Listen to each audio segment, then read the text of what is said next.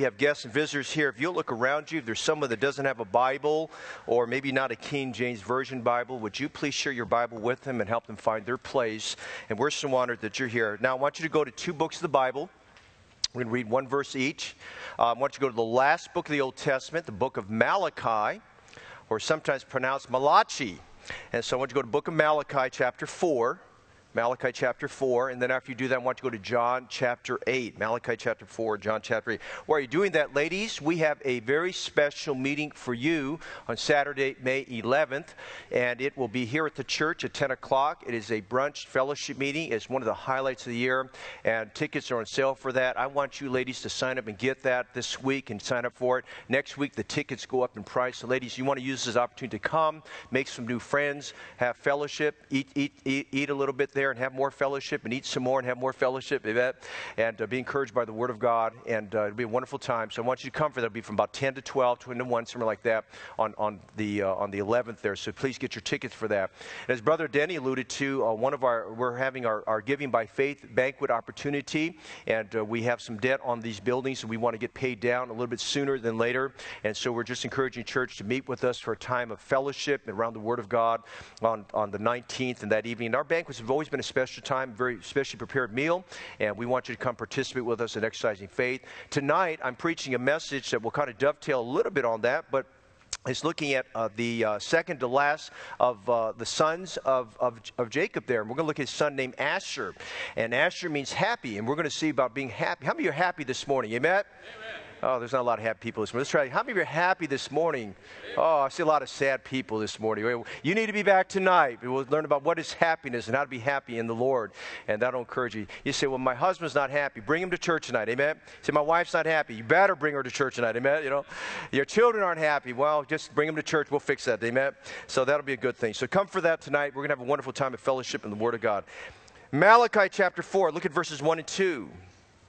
If you find Matthew, go back one chapter, and that's Malachi. Malachi chapter 4, verses 1 and 2. I'm going to read this morning. I want you to follow me.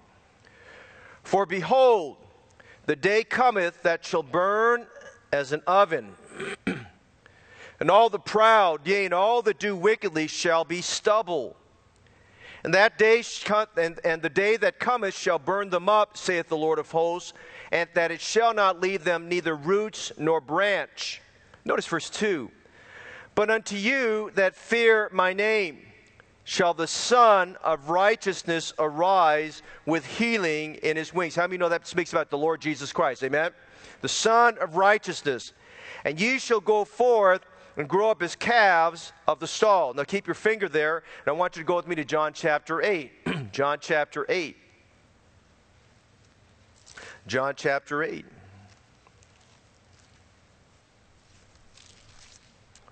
One verse. We preached on this a little bit a few weeks ago, but we're going to kind of continue with a new message here. And I want you to notice verse 12. This is one of the I am statements our Lord Jesus Christ made in the Gospel of John. Then spake Jesus again unto them, I am the light of the world. He that followeth me shall not walk in darkness, but shall have the light of light. Malachi, in chapter 4, verse 2, Jesus is the Son of Righteousness. Now, that's important because when we look at Satan as he's revealed in Isaiah chapter 14, he is seen as light also, as a bright light. But we must remember that Satan is a counterfeit. Anything God does, Satan is a counterfeit of that. He mimics it, but is not the same. He is a light also, but he's not the light of the world. And we look at John chapter 8, verse 12, and the Lord Jesus Christ makes a proclamation statement about himself. He said, I am the light of the world. He's saying here that a light that's spoken of here is a person. That person is Jesus Christ today. And I want to preach a message that I pray will encourage us today on the subject, let the sun, S-O-N, let the sun arise. Let the sun arise in your life and mine. Now, Father, this morning we're thankful for what we've heard in the singing from the choir and the children's choir and the congregational hymns. And we're just thankful today that we could come and worship you without interference, without anything inhibiting us, and without restraint. Thank you for the freedom to worship. Thank you, Lord God, today that we are blessed with property. Thank you for blessing with a congregation of people that love you and friends that are here today. And thank you for the Word of God, which, as even the children sang about, He's still working on me. Thank you that all of us are a work in progress, that, Lord, you are working in our hearts. You've begun a good work in us, and that's good to know that, Lord, what you've started, you'll continue to do it until the day of Christ. And sometimes, Lord, we take one step forward and then 2 steps back, and 2 steps forwards and 3 steps back, and then we kind of get it, and, Lord, we're making advancement in what we're doing. And I pray this morning that, Lord, you just would shed the light on some areas of our life that we need to see, and speak to us this morning about the light of the world being Jesus Christ. And speak to us this morning about Christ being the Son of righteousness. Would you give us understanding? Would you give us knowledge? Would you give us wisdom today? Open our eyes and we may behold wondrous things out of your law. May, Lord, today you lift our burdens and comfort our hearts and speak to us in a clear way that will bring glory and honor to you. And then I pray this morning as we get towards the end of the service, Lord, help us in realizing that services, worship times, are times and opportunities for us to realize that you want us to draw closer to you. And you want us, Lord, to make decisions that will help us impact the world for Jesus Christ. And decisions that will help us to be the kind of people that will glorify and please you. Would you help us today to be very sensitive to what the Holy Spirit wants us to do? Give us hearts of obedience, hearts that are tender and soft and receptive to your word. And we'll thank you for this in Jesus' name. Amen. You may be seated.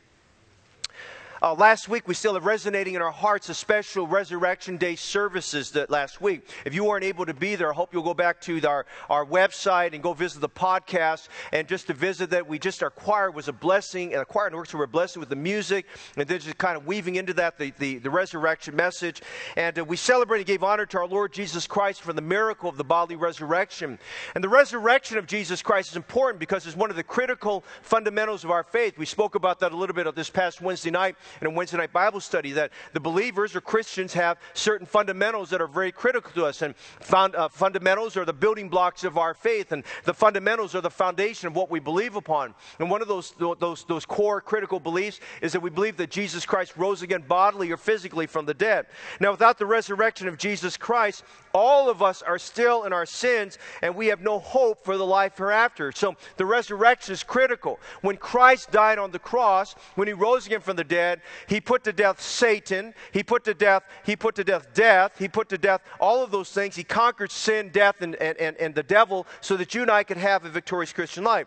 Now, for those who put their faith and trust in Christ last week, and for those of us who put our faith and trust in Christ maybe a long time ago, it's critical for us to understand what life for a believer should be like. A saved person, how we're supposed to live after salvation. And this morning, these 2 verses we read, and as we do our Bible study today, we want to see how a Christian should live. We want to see how a saved person should live. How am I supposed to live my life? What is God trying to do through me? Sometimes we go through life without even wondering or thinking about what am I supposed to do. And these verses of Scripture explain that to us. Look again at John chapter 8, verse 12. Jesus said, the Bible says, then spake Jesus again unto them, I am the light of the world. And notice right in the middle there, he that followeth me shall not walk in darkness, but shall have the light of life. And the key word there is follow him. The Lord wants us to follow him. When we come into the light, realize that he's the light of the world, and he's the light that gives life to us, that we must follow him. Malachi said something similar. He said, but unto you that fear my name shall the Son of Righteousness arise with healing in his wings. And then he said this, and ye shall go forth and grow up as calves of the stall. You see, we see 2 things. Number 1, we see what Jesus does for us, and that's important because Jesus saves us, and Jesus forgives us, and Jesus gives us hope, and Jesus gives us heaven. We see what Jesus does for us. But then secondly, we see what we're supposed to do for Jesus. It's not a one-way street. It's 2 ways. We realize what he's done for us, and then we realize what we're supposed to do for him. A lot of times we are concerned about living a good life and doing good works, but I remind you this morning, good works are not a prerequisite to being saved. The Bible says, for by grace are you saved through faith, and that not of yourselves, not of works, lest any man should boast. Why? Because it's the gift of God.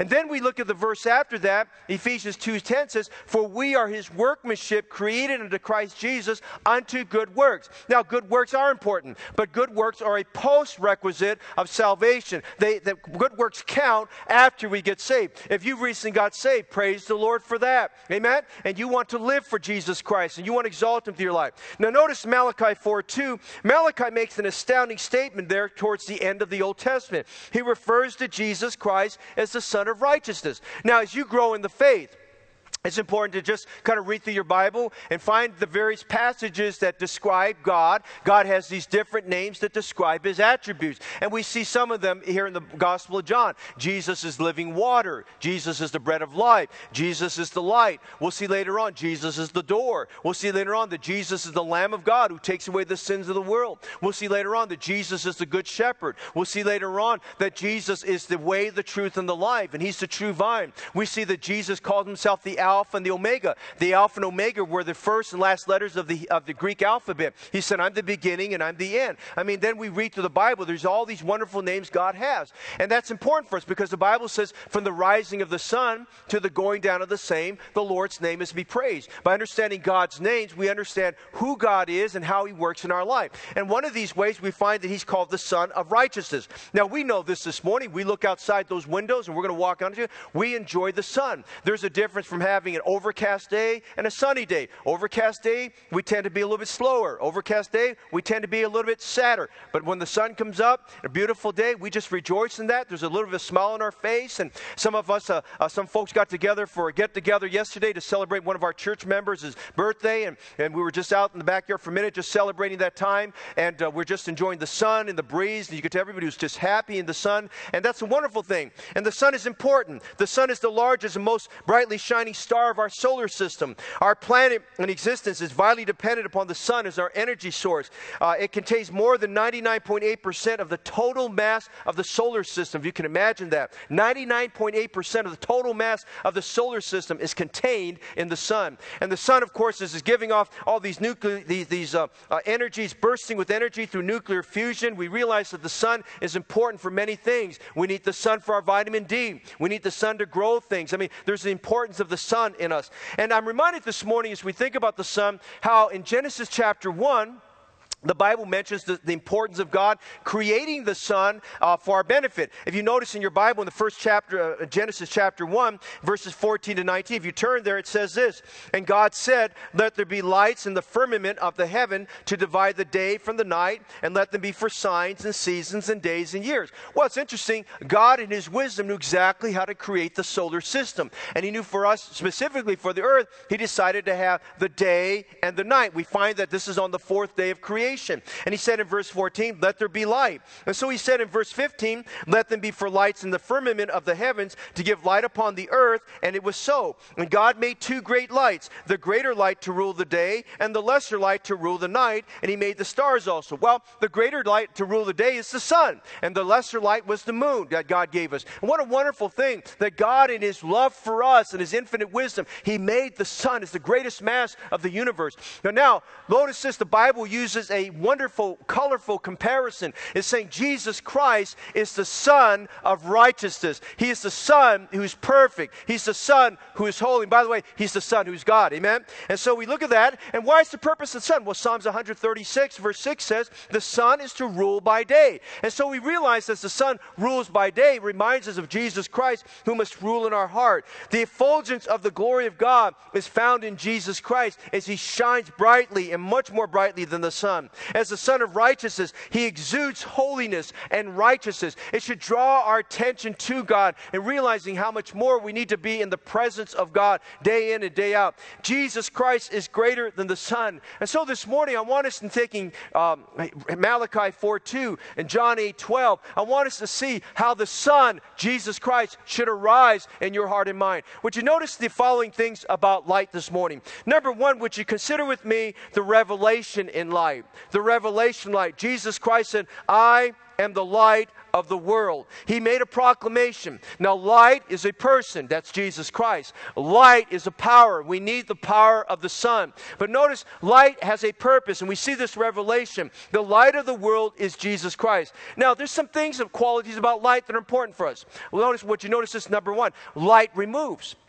Light removes. Light expels darkness. As where there's light, darkness is removed. As the sun sets each day, the shroud of darkness sets over us. And there's a difference from watching the sun. We're right at the middle of the day, but probably around about 7:30, 8 o'clock, the sun is going to start to set. And then around 8:30 tonight, there'll be darkness upon the land. Where there's darkness, visibility is poor, and we cannot see very well. Where there's darkness, nocturnal animals and insects thrive. There's certain animals that just thrive at night. Where there's darkness, the risks of danger are greater. We read over in Exodus chapter 14, verse 20. It says, "And it came between the camp of the Egyptians and the camp of Israel, and it was a cloud and darkness to them, but it gave light by night to these, so that the one came not near the other all the night." Now, what's that talking about there? Well, in Exodus chapter 13, 14, we have told there that God gave a pillar of cloud to lead Israel. It was a pillar of cloud by day and a pillar of fire by night. At nighttime, they didn't have street lights, and sometimes if it was overcast and the moon was not shining very brightly or there weren't enough stars, people could not see. And God gave Israel a pathway. He gave them light so these 3 million people could see at night and proceed. And the Bible says this pillar of fire lit up the night for them. It became light to the Israelites, but it was darkness to those who did not believe. 1 Corinthians 4:5 says, "The Lord bringeth to light the hidden things of darkness." Darkness is removed, and we can see more clearly. There's a couple got into a car and were driving away, and as they were approaching a little town that they were supposed to stay in while they're on vacation, they noticed as they were entering the city that the entire city was blacked out. And there was a power failure and everything went out there, and they're a little bit concerned because things looked very eerie and scary there, and they had never been to this town before, and they were trying to find their way. As they did so, they kept on driving on the main road, and as they did so, they saw this bright light. They thought, where's this light coming from? And this bright light was shining from one building there, and happened to be a church house. And these Christians who are meeting, they're having an evening service like we'll have tonight, and they just decided they'd bring their lanterns and their candles, and they decided the darkness was not going to keep them from having church, and they lit up their candles and their lanterns, and the whole place, the only place in the entire little town that was lit up was that little town. And that couple found great comfort as they pulled up. They said, well, you know what? We're just going to pull up to that little church and stay there until the power comes back on. And I just want to say tonight, where this morning, that where there's light, darkness is removed. So we see that light removes darkness. But notice the second thing. Light reveals some things. Light exposes things that would rather stay in the dark. A few years ago, actually several years ago, my wife and I went to a meeting, and just many, many years ago, we went to a meeting, and in this meeting, we were invited to several banquet dinners that were going on, and so I remember the first night we sat at this table, and I didn't know anybody at the table. In fact, just trying to find the table after you entered that banquet room was a little bit difficult. They dimmed the lights, and that banquet room, this hotel, was very dim and darkened, and so it was a little bit just kind of trying to find your way there so you didn't bump into chairs and things like that. Finally, we got to the table, and as our eyes adjusted to the dark, we started looking at the people and introducing ourselves. And of course, as you know, as you have a sit-down meal, the very first thing they bring is a salad. And so I happened to remark to my wife, I said, it's kind of hard to know what you're really eating here, the salad there. And I was a little bit concerned just exactly what was in there. And so, we just were being very careful, and our eyes were trying to adjust to it. And I was tossing my salad around with a dim light there, and I just focused very clearly. And I looked at something that didn't look like a vegetable. It didn't look like a green. It didn't look like pepper. It was an insect. It was a cockroach of all things. You say, what did you do? I didn't eat it. No, but I pushed it aside. I was thankful I had enough light. I could see what was there. Just a word of advice. Never eat your salad in the dark. Amen? Light reveals things. You ever lost something and you got under the couch or in a dark corner and you couldn't see it? You got a flashlight and light reveals.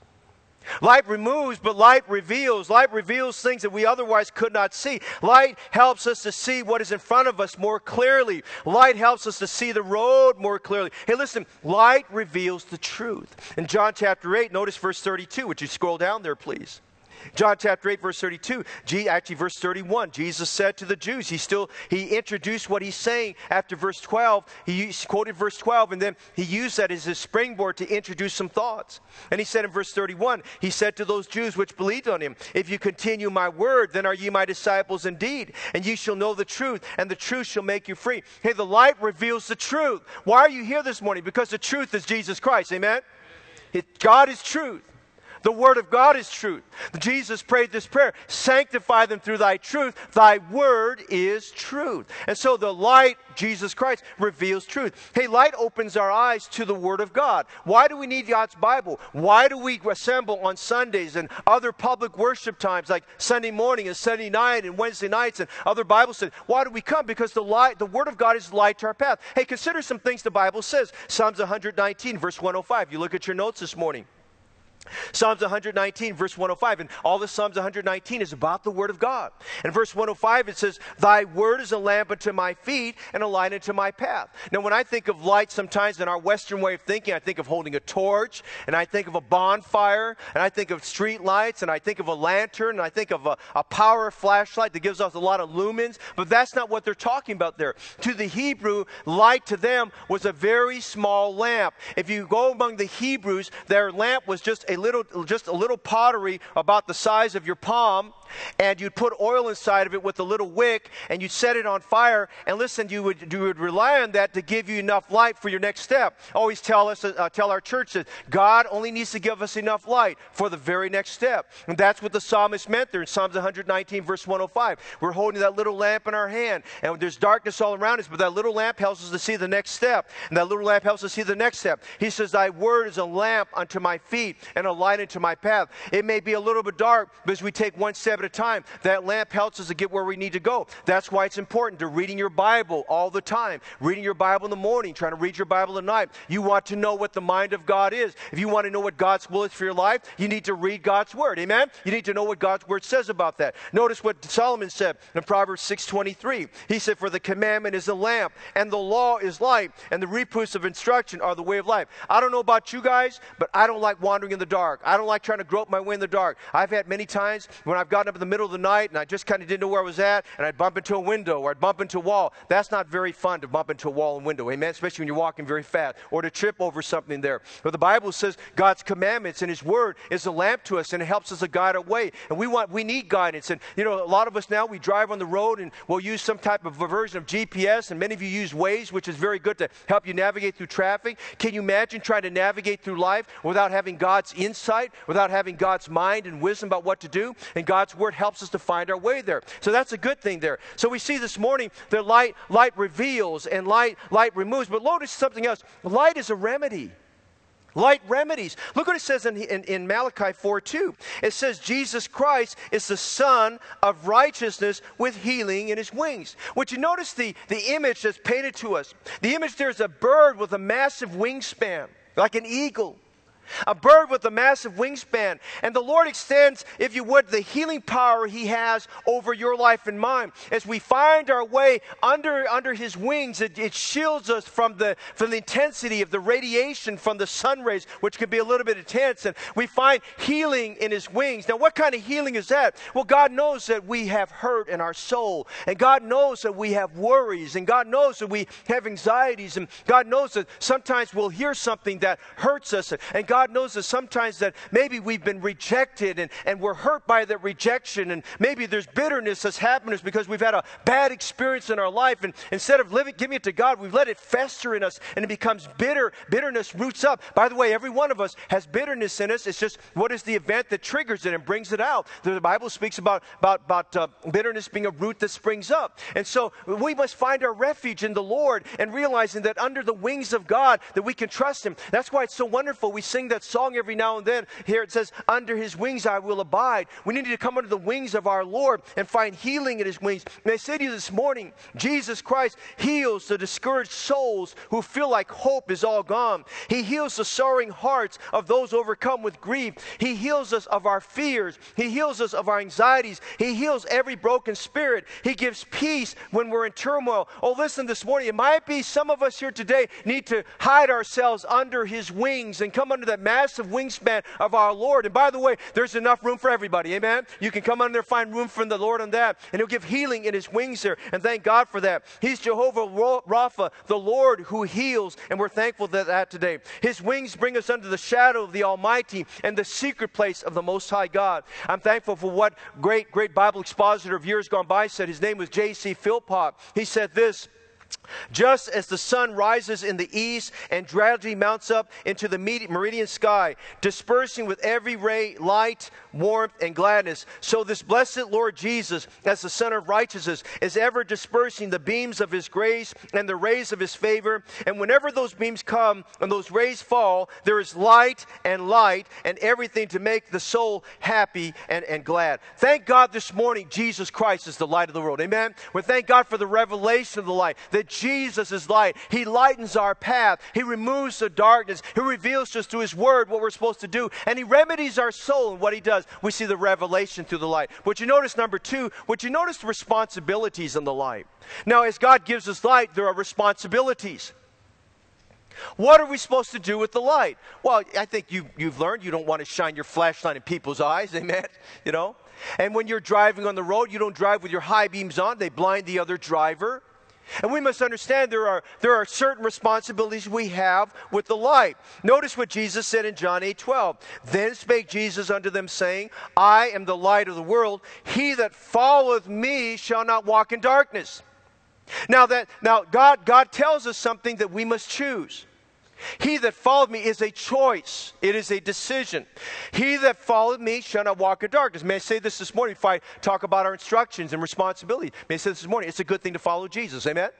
It's a good thing to follow our Lord. It's a wonderful thing to follow. Hey, by the way, when you follow the Lord, He'll never do you wrong. When you follow the Lord, He'll never lead you down the wrong path. When you follow the Lord, He'll never lead you into destruction. He never leads you down a bad path. He's never going to lead you into quicksand. He's not going to lead you into some quagmire somewhere. Hey, thank God. He says, He that followeth me shall not walk in darkness. When you're following the Lord's light, He guides you in the right way. But there are responsibilities. Now, I want you to turn with me in your Bible to the New Testament book of Ephesians.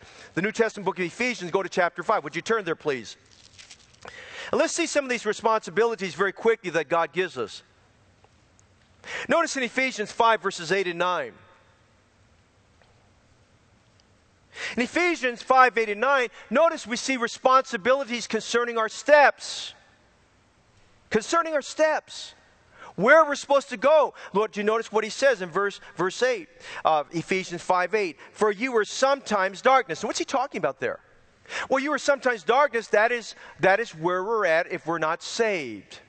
If you're not saved, tragically speaking, the Bible says in Ephesians 2, 1 and 2, we're children of the devil. We're children that are depraved.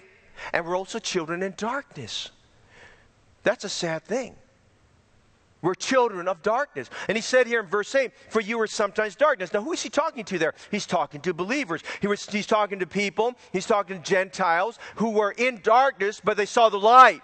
And because they saw the light, they by faith accepted Jesus Christ as their Savior and started walking the light. But Paul wanted to remind them something. He says, now listen, you've been saved for a little bit of time and you're kind of just wandering around. I need to talk to you about your responsibilities. And he said in verse 8 here, he says, well, you were sometimes darkness. Now, he said, you used to be in darkness. That's your former life. That's what you used to do. But he says, notice, he says, but now are you light in the Lord? May I make this proclamation today? If you're saved, thank God you're in the light. Amen? For you're now in the light of the Lord. I like wherever the Bible says now. There is therefore now no condemnation to them that are Christ Jesus. The Bible says now is the day of salvation. Now is important. Now thank God for the future, but the most important moment right now in your life is right now. Amen?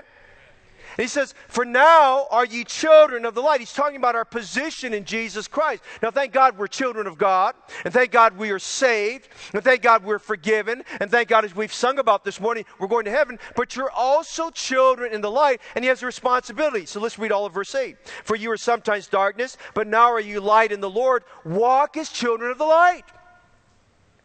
We have responsibility to walk in the light. We have responsibility to walk in the light of the Lord. He said in verse 9, for the fruit of the Spirit is in all goodness and righteousness and truth.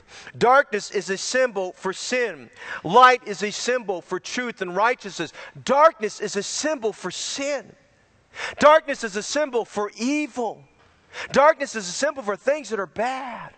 But light speaks to us about truth. And light speaks to us about righteousness. And light speaks to us about God. And light speaks to us about the deity of Jesus Christ here. 1 Thessalonians 5, verses 5 and 6, Paul said the same thing to the church at Thessalonica. You are all the children of light and the children of the day. We are not of the night nor of darkness. Now, we need just to settle this morning. If you're saved, you're children of the light. Amen?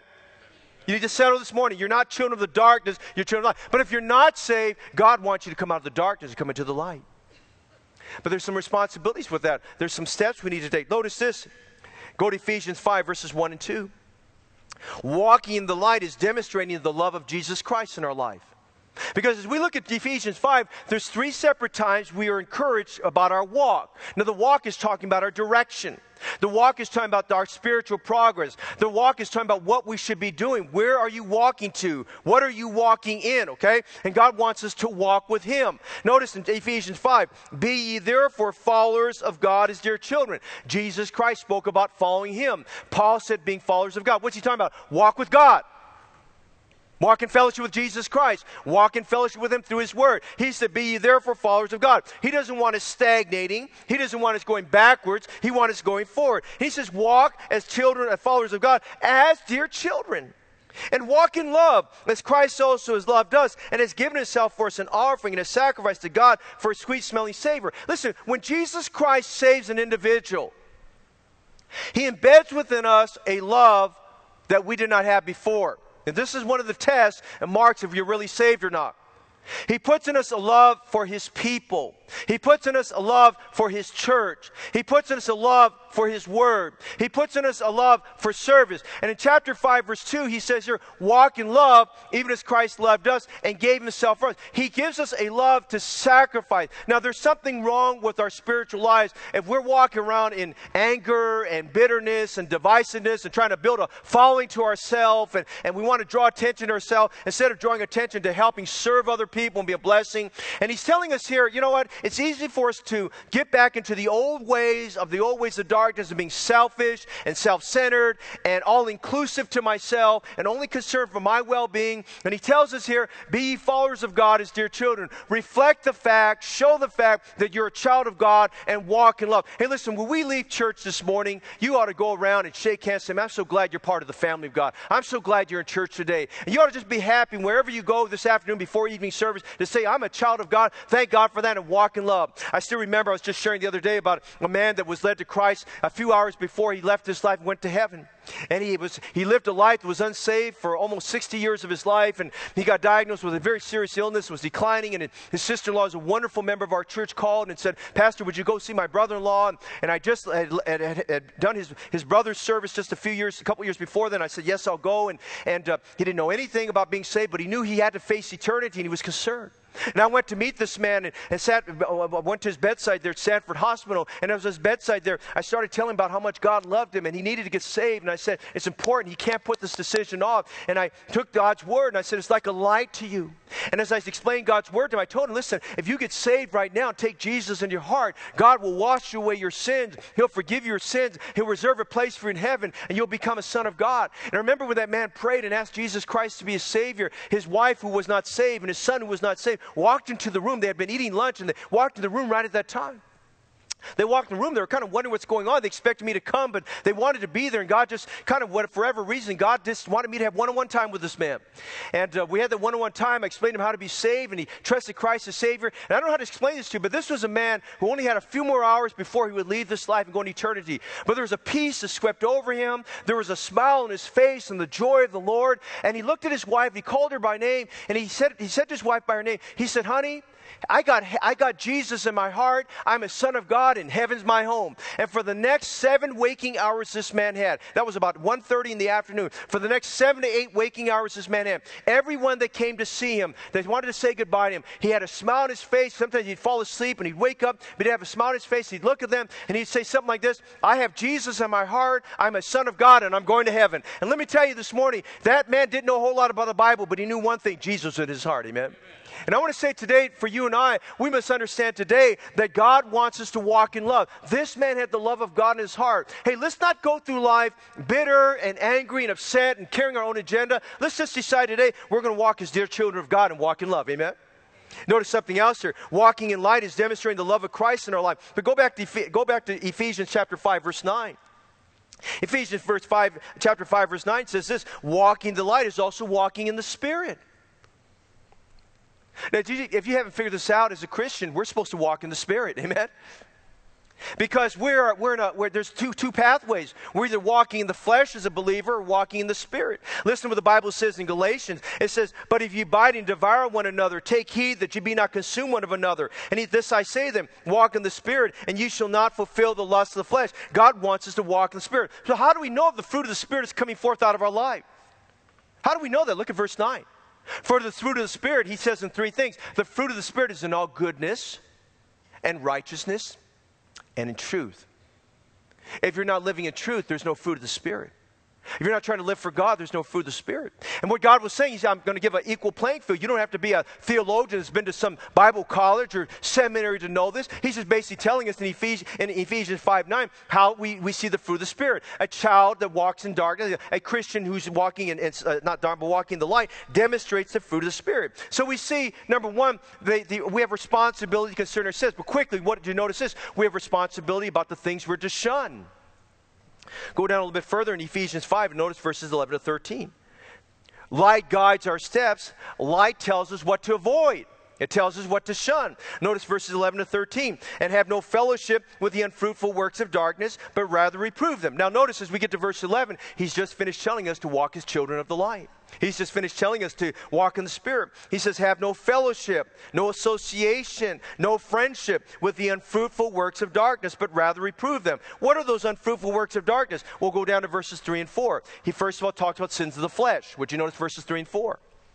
In verses 3 and 4, he says, but fornication and all uncleanness or covetousness, let it not be once named among you as become as saints. Neither filthiness, nor foolish talking, nor jesting, which are not convenient, but rather the giving of thanks. What's he referring to there? He was telling these Ephesian believers, don't go back to your old lifestyle. The Ephesians, as well as that first century, there was a lot of immorality in those cities. A lot of loose and bad living. And he's saying, don't go back that way. He says, don't go that direction. So he talks about these works of darkness, and he says, have no fellowship with the works of darkness. And verses 3 and 4 describe those works of darkness in terms of the flesh. But go back a few verses and look at chapter 4. In chapter 4, verses 25 to verse 32, and I'm just going to highlight this for time. He talks about we're not to live in the sins of the Spirit. There's sins of the flesh, but sins of the Spirit. Now, there's some things about the Christian life that we must make a decision that we're no longer a partaker of, okay? And my son and I were talking about this the other day. It's just, we live in a day and time that even Christians, there's just this tendency to fabricate things and to make things up or not be very truthful about things. But you notice something the Bible tells us as Christians? Look at chapter 4, verse 25. Wherefore, putting away lying, speak every man truth with his neighbor, for we're members one of another. Hey, when you represent the church, you represent Jesus Christ, represent him in truth. Amen? Say the right thing about the church. Say the right thing about Jesus Christ there. He says, put away lying. That's having no fellowship with the unfruitful works of darkness. Now, if you have trouble with telling the truth and just saying the truth, I would say to you this morning, the Bible says we need to put away lying. We just decided we're going to be truthful. Listen, if you can't tell the truth, then be quiet. Amen? And he says here, don't live a life of deceit and fabrication there. Then he goes on by telling us that we, in verse 26, be angry and sin not. He says, don't get into an anger problem. Don't get to that place where you're an angry bird. Amen? He says, neither give place to the devil. I like when one preacher said, hey, don't give your real estate to the devil. Amen? Don't give your deed of trust to the devil where he takes occupancy there. Hey, notice something else. He says in verse 27, let him that stole steal no more. He says in verse 29, let no corrupt communication proceed out of your mouth. Hey, Christians shouldn't be telling dirty jokes. Christians shouldn't be using language that's part of the world. We should put that away. He says, let no corrupt communication proceed out of your mouth, but that which is good to the use of edifying, that it may minister grace unto the hearers. And then he tells in verse 30, don't grieve the Holy Spirit of God. It's very easy to grieve the Spirit. Listen, how do you know to grieve the Spirit? If I say something that hurts you, that means the Spirit's been grieved. And you say something that hurts me, that means the Spirit is grieved. And how are those words? We'll look a little bit further. He says in verse 31, let all bitterness and wrath and anger and clamor and evil speaking, how are those expressed? One, our spirit and our speech. He said to put those things aside. And he tells us in verse 32 to be kind and forgiving one to another. I'm just saying this morning, the Bible tells us here that if we're walking in the light, we have a responsibility to avoid fellowship with the unfruitful works of darkness. One of the most difficult topics since the Bible was written is the topic and the doctrine of biblical separation. We're to be separated from the world. The Bible tells 2 Corinthians chapter 6, we're to have no fellowship with these things. We're not to be unequally yoked there. And I'm just saying this morning, God commands us and tells us that we need to be careful of what we need to avoid. We're to shun them. And in verse 11 it says, have no fellowship with the unfruitful works of darkness. Verse 12, for it is a shame even to speak of those things which are done of them in secret. And verse 13, but all things that are reproved, that God's word reproves it, are made manifest by the light. The light shows us where we should walk, and the light shows us where we're not supposed to walk. What we have responsibility concerning our steps. We have a responsibility about what we're supposed to shun. Hey, did you know this morning we have a responsibility to shine? Amen? Amen. We're to shine. We're to shine brightly for Jesus Christ there. Notice, if you would, Matthew chapter 5, verses 14 to 16. Jesus said, you are the light of the world. Now, that doesn't mean we're like Jesus in the sense that he draws all men to himself, but he's giving an example of something about our testimony. He says, ye are the light of the world. A city that is set on a hill cannot be hid. I think as Jesus was speaking about that, he's thinking about the city of Jerusalem.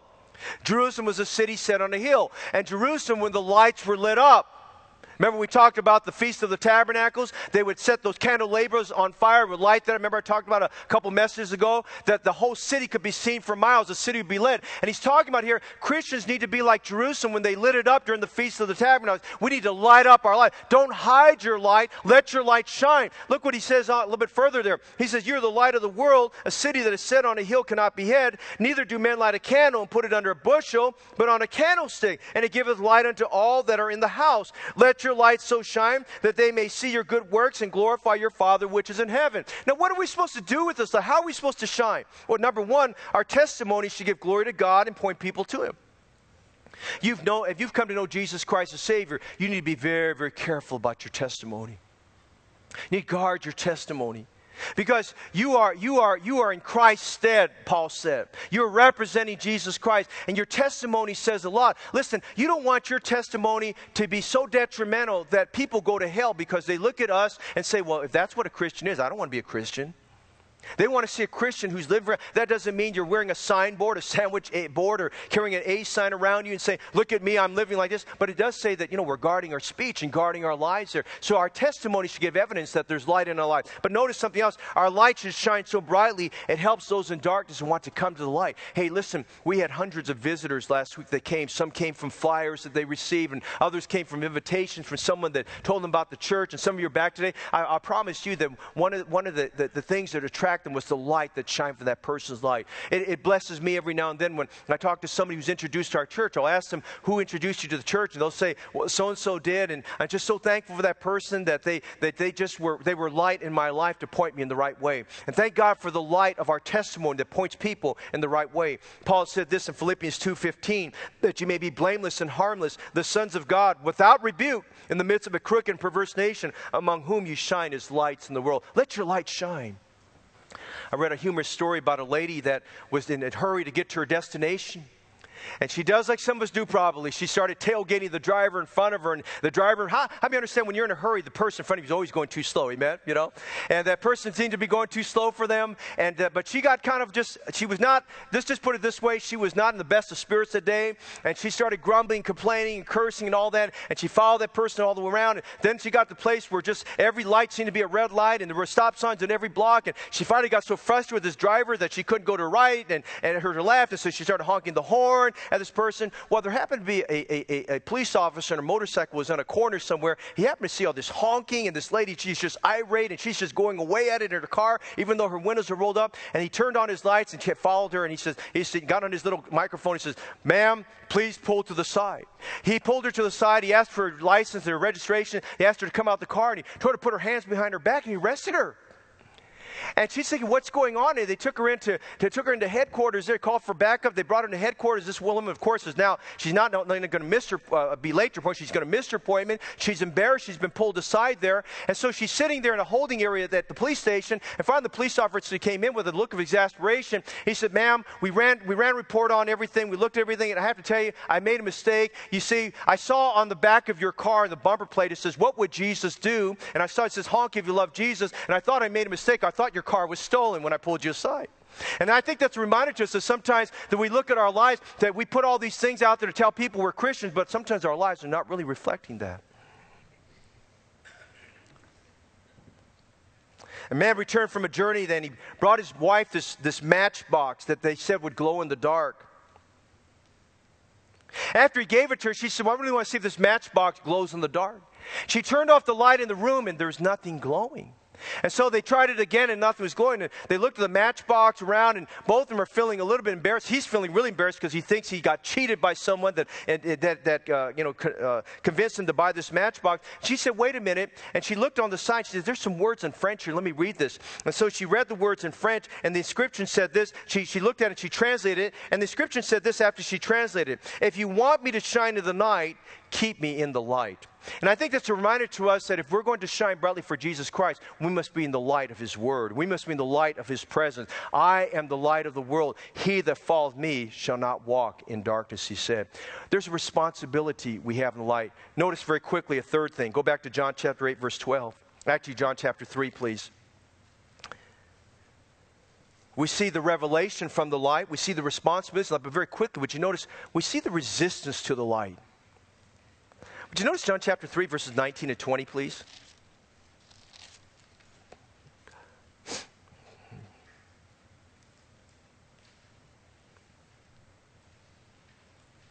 Jesus said this in John chapter 3, verses 19 and 20. And this is the condemnation. The light is come into the world. And notice this next phrase. And men love darkness rather than light, because their deeds were evil. For everyone that doeth evil hateth the light, neither cometh to the light, lest his deeds should be reproved. Light is sometimes resisted. Nocturnal animals do not love the light. Animals and insects that enjoy being underground or hiding in corners of dark spaces, they don't like the light. The natural inclination of a sinful person, of a sinner, is to love darkness rather than light. A Christian who's out of fellowship with God would rather be in darkness rather than in light. Men love darkness rather than light. There is an inward battle going on inside of all of us here. When we want to do right, evil is always present with us. I wonder this morning, am I speaking to some brothers and sisters in Christ today? You're resisting the light. God's Word speaks very clearly what we're supposed to do. God's Word speaks very clearly of how we're supposed to walk, but we're resisting. You say, yeah, God, I know that's in your Word, but. Yes, Lord, I know that you say that, but. I know, Lord, that what your Word says, but. I know what the church practices, but. And we want to go our own way. I wonder if we have just gotten to the pattern where we're resisting the light. Then I wonder this morning, are you someone who's not saved and born again? And I remind you this morning that perhaps as you're struggling inside your heart, and you're wondering, can I be saved? Is it possible for me to be saved from my sins? And the answer is yes, because Jesus is the light of the world. But I would say to you this morning, there's a battle going inside of your heart. And that battle is because Satan and your flesh tells you, don't get saved. Don't do it. If you get saved, you'll have all these commitments. If you get saved, you'll have to do these things. If you get saved, you have to give up this and give up that. Hey, listen, anything you give up to come to Jesus pales in significance to who Jesus Christ is. Amen?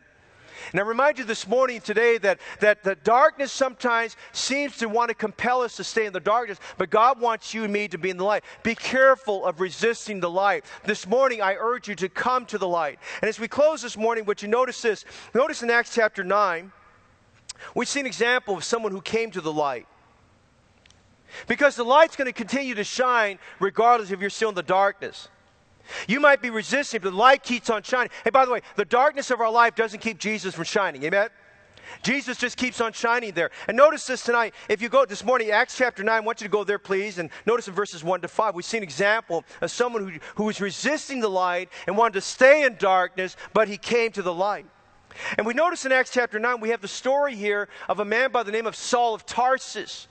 Saul of Tarsus in his generation was most religious of religious people. But Saul of Tarsus hated Christians, and he was on a vendetta to arrest Christians, and if not to kill them, to bring them to court, to put them in jail. Which you notice in Acts chapter 9 verse 1. And Saul, yet breathing out threatenings and slaughter against the disciples of the Lord, went into the high priest. And he desired of him letters to Damascus to the synagogues, that if he found any of this way, whether they were men or women, he might bring them bound unto Jerusalem. Now what's going on here? Saul of Tarsus was a Pharisee. He was a Jew at heart.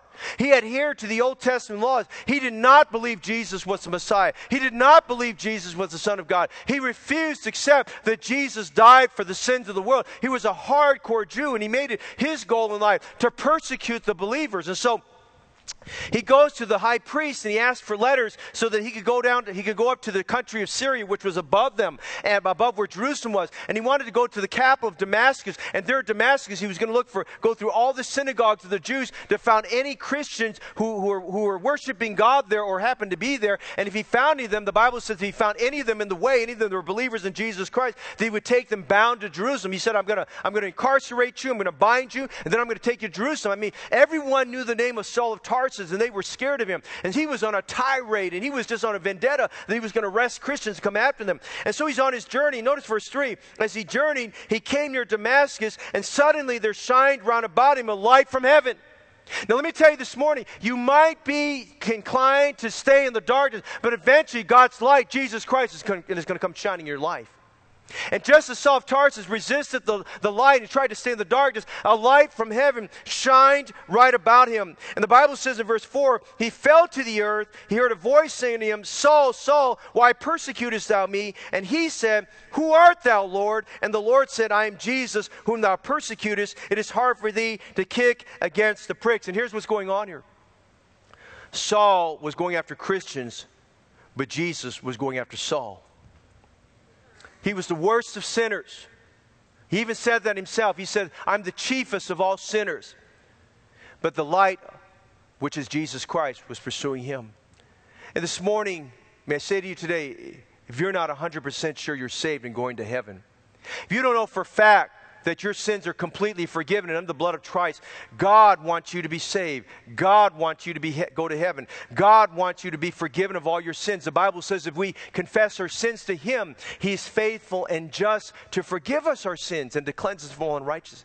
And God is shining His light in the darkness you're in to shine on you, just as He did a Saul of Tarsus, that you may know that it's God speaking to you. You say this morning, Pastor Fong, how do I know it's God speaking to me? Because we're reading from His Bible, His Word. And He speaks to us from His Word. His Word is a lamp unto our feet and a light to our path. And God is speaking. He said this, Who art thou, Lord? He knew God was speaking to him. He says, I'm Jesus whom thou persecutest. He says, it is hard for thee to kick against the goads or against the prick. He says, you can fight against me, you can resist it, but you can't win over me. And may I say this morning, God is urging you today. He's moving in your heart to know Jesus Christ as Savior, to take Him this morning by faith and receive Him today. It might be today God is shining His light on you. Don't resist the light. Come into the light. Jesus said, I am the light of the world. He that followeth me. We see this morning the revelation in light. We see the responsibilities in light. We see this morning resistance to the light. As we close, would you notice the receiving of the light? Christ said in verse 12, He that followeth me. Come to Christ today. Later on in John chapter 12, Jesus spoke again about being the light of the world. Would you go there, John chapter 12? Notice verse 35. John chapter 12, verse 35. Then Jesus said unto them, Yet a little while is the light with you. Walk while you have the light, lest darkness come upon you. For he that walketh in darkness knoweth not whither he goeth. That's a fact of life. If you're walking in darkness, you don't know where you're going. But he said in verse 36, While ye have light, believe in the light, that ye may be children of light. These things spake Jesus and departed, and did hide himself from thee. As we close this morning, He wants you to believe. And He wants you to receive. First of all, I'm speaking to brothers and sisters in Christ, Christians here today. We have responsibility to walk in the light. We have responsibility to walk as children of the light. We need to shine. We need to avoid some things.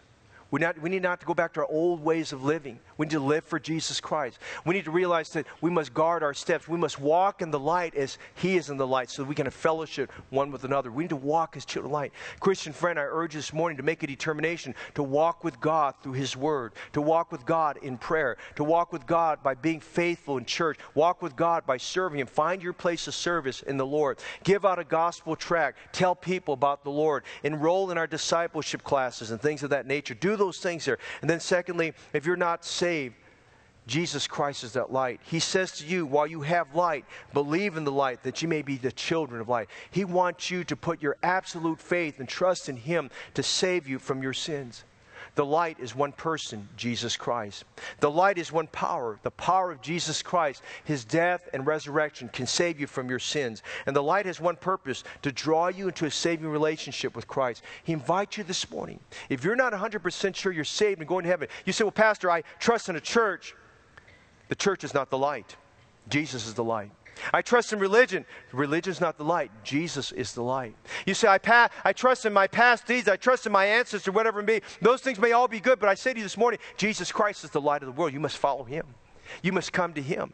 He says if you come to Him, He will no wise cast you out. That's in chapter 6. He doesn't refuse you. He accepts you just as you are. Come to Christ this morning. In a moment, we're going to show you how you can be sure heaven's your home. We're going to show you how today you can be saved and know that your sins are forgiven. And today you can be born into God's family. Hey, today if you're struggling with works of darkness, you don't have to live as children of the darkness anymore. You can live as a child of light and be saved and live for Jesus Christ today. My friend, today, Christ is the light of the world. He's the Son of righteousness, with healing in His wings. You can abide under those overextended wings, those large extended wings, and hide under there and realize there's safety and there's protection, there's help, and there's spiritual healing that God gives us for your life and for mine. You're in fear, you're in worry, you're in discouragement, you're down, you feel bitter, you have unforgiveness, whatever it may be. Come under the wings of Jesus Christ, the Son of righteousness, and find healing under those wings for your life. Let's bow our heads and close our eyes. Bow our heads and close our eyes as we close this morning. Now this morning, if you're not completely certain that you're saved and going to heaven, I'm talking about 100% plus, you need to get saved today. God wants that light to be in your life. And God wants you to have absolute assurance right now that heaven is your home. Here's how you can do that. Right where you're sitting, the privacy where you're sitting right now, you can by faith accept Jesus into your heart right now to save you from your sins. And I'm going to lead you in a prayer where I want you to make the words of this prayer your words. And you're asking Jesus to forgive you of your sins and to come into your life and to save you from your sins. If you're here today, you're not sure you're saved, get saved today so you can be sure you're born into God's family and heaven's your home. And here's what you can pray. As a sinner in darkness, who God wants you to come out of the darkness and His light, here's what you can pray. Dear God, I confess today I'm a sinner who needs to be saved. I repent of my sins and believe in my heart that your Son, Jesus Christ, died for my sins and rose again from the dead. Right now, I take Jesus into my life to be my Savior, my God, and my best friend. Thank you today for the gift of eternal life. Thank you today for saving me. Thank you today for bringing me into your family as a child of God. In Jesus' name. Now, while we're pausing, is there a man or woman, boy or girl, that you'd, by the raising of your right hand, would say, Pastor Fong, I want you to know today, right now, I just prayed and asked Jesus Christ to save me from my sins. I prayed with you. I made those my words. I prayed and asked Jesus to save me. There's someone here today that would say, Pastor, just now I prayed and asked Christ to save me. Anyone like that? Did you ask Jesus to save you? Thank you. Amen. God bless you. Who else today? You say, I've trusted Christ as my Savior just now. Who else today? I took Jesus Christ to be my Savior. Who else this morning? I took Christ today to be my Savior. God bless you. Who else today? I called on Jesus to save me today from my sins. Who else today? Who else today? Christian friend, thank God for those who trusted Christ. But Christian, are you struggling with the darkness?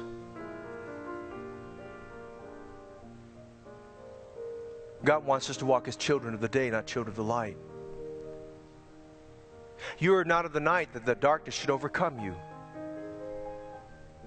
Christian, in a moment, We're going to give the invitation. Maybe where you're at or at the altar, I encourage you to have some time with God. And Lord, did you say, God, help me to walk as a child of light? Help me that, Lord, there's some areas you pointed out to me where I need to pull away, not have fellowship with the unfruitful works of darkness. I have maybe sins of the flesh or sins of the spirit that the Bible speaks about. And maybe it may be just for some of us, we're very shy. We need to shine for Christ. We need to be like that matchbox. We let it shine in the light so it shines in the dark. And God needs a lot of us to punch some holes in the darkness to our light. This world needs more Christians who are on fire for God, whose lights are burning brightly, just like John the Baptist says he was a burning and shining light. We need some Christians this morning who get on fire for God, who have a burden in your heart for winning the lost and reaching people for Christ. We give the invitation, Christian friend. I urge you this morning to just decide in your heart of hearts, I want to shine brightly for Jesus Christ. Now, Father, as folks are being dealt with today, being explained the gospel, and trying to find their way, Lord, and realizing that by faith Christ can be their Savior.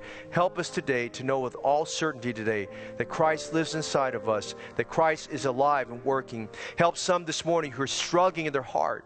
Lord, you've spoken to them, but they're feeling miserable and just they want to get out because they just don't like the feeling. And I pray this morning they realize today that conviction is not going away until, Lord, you have your way.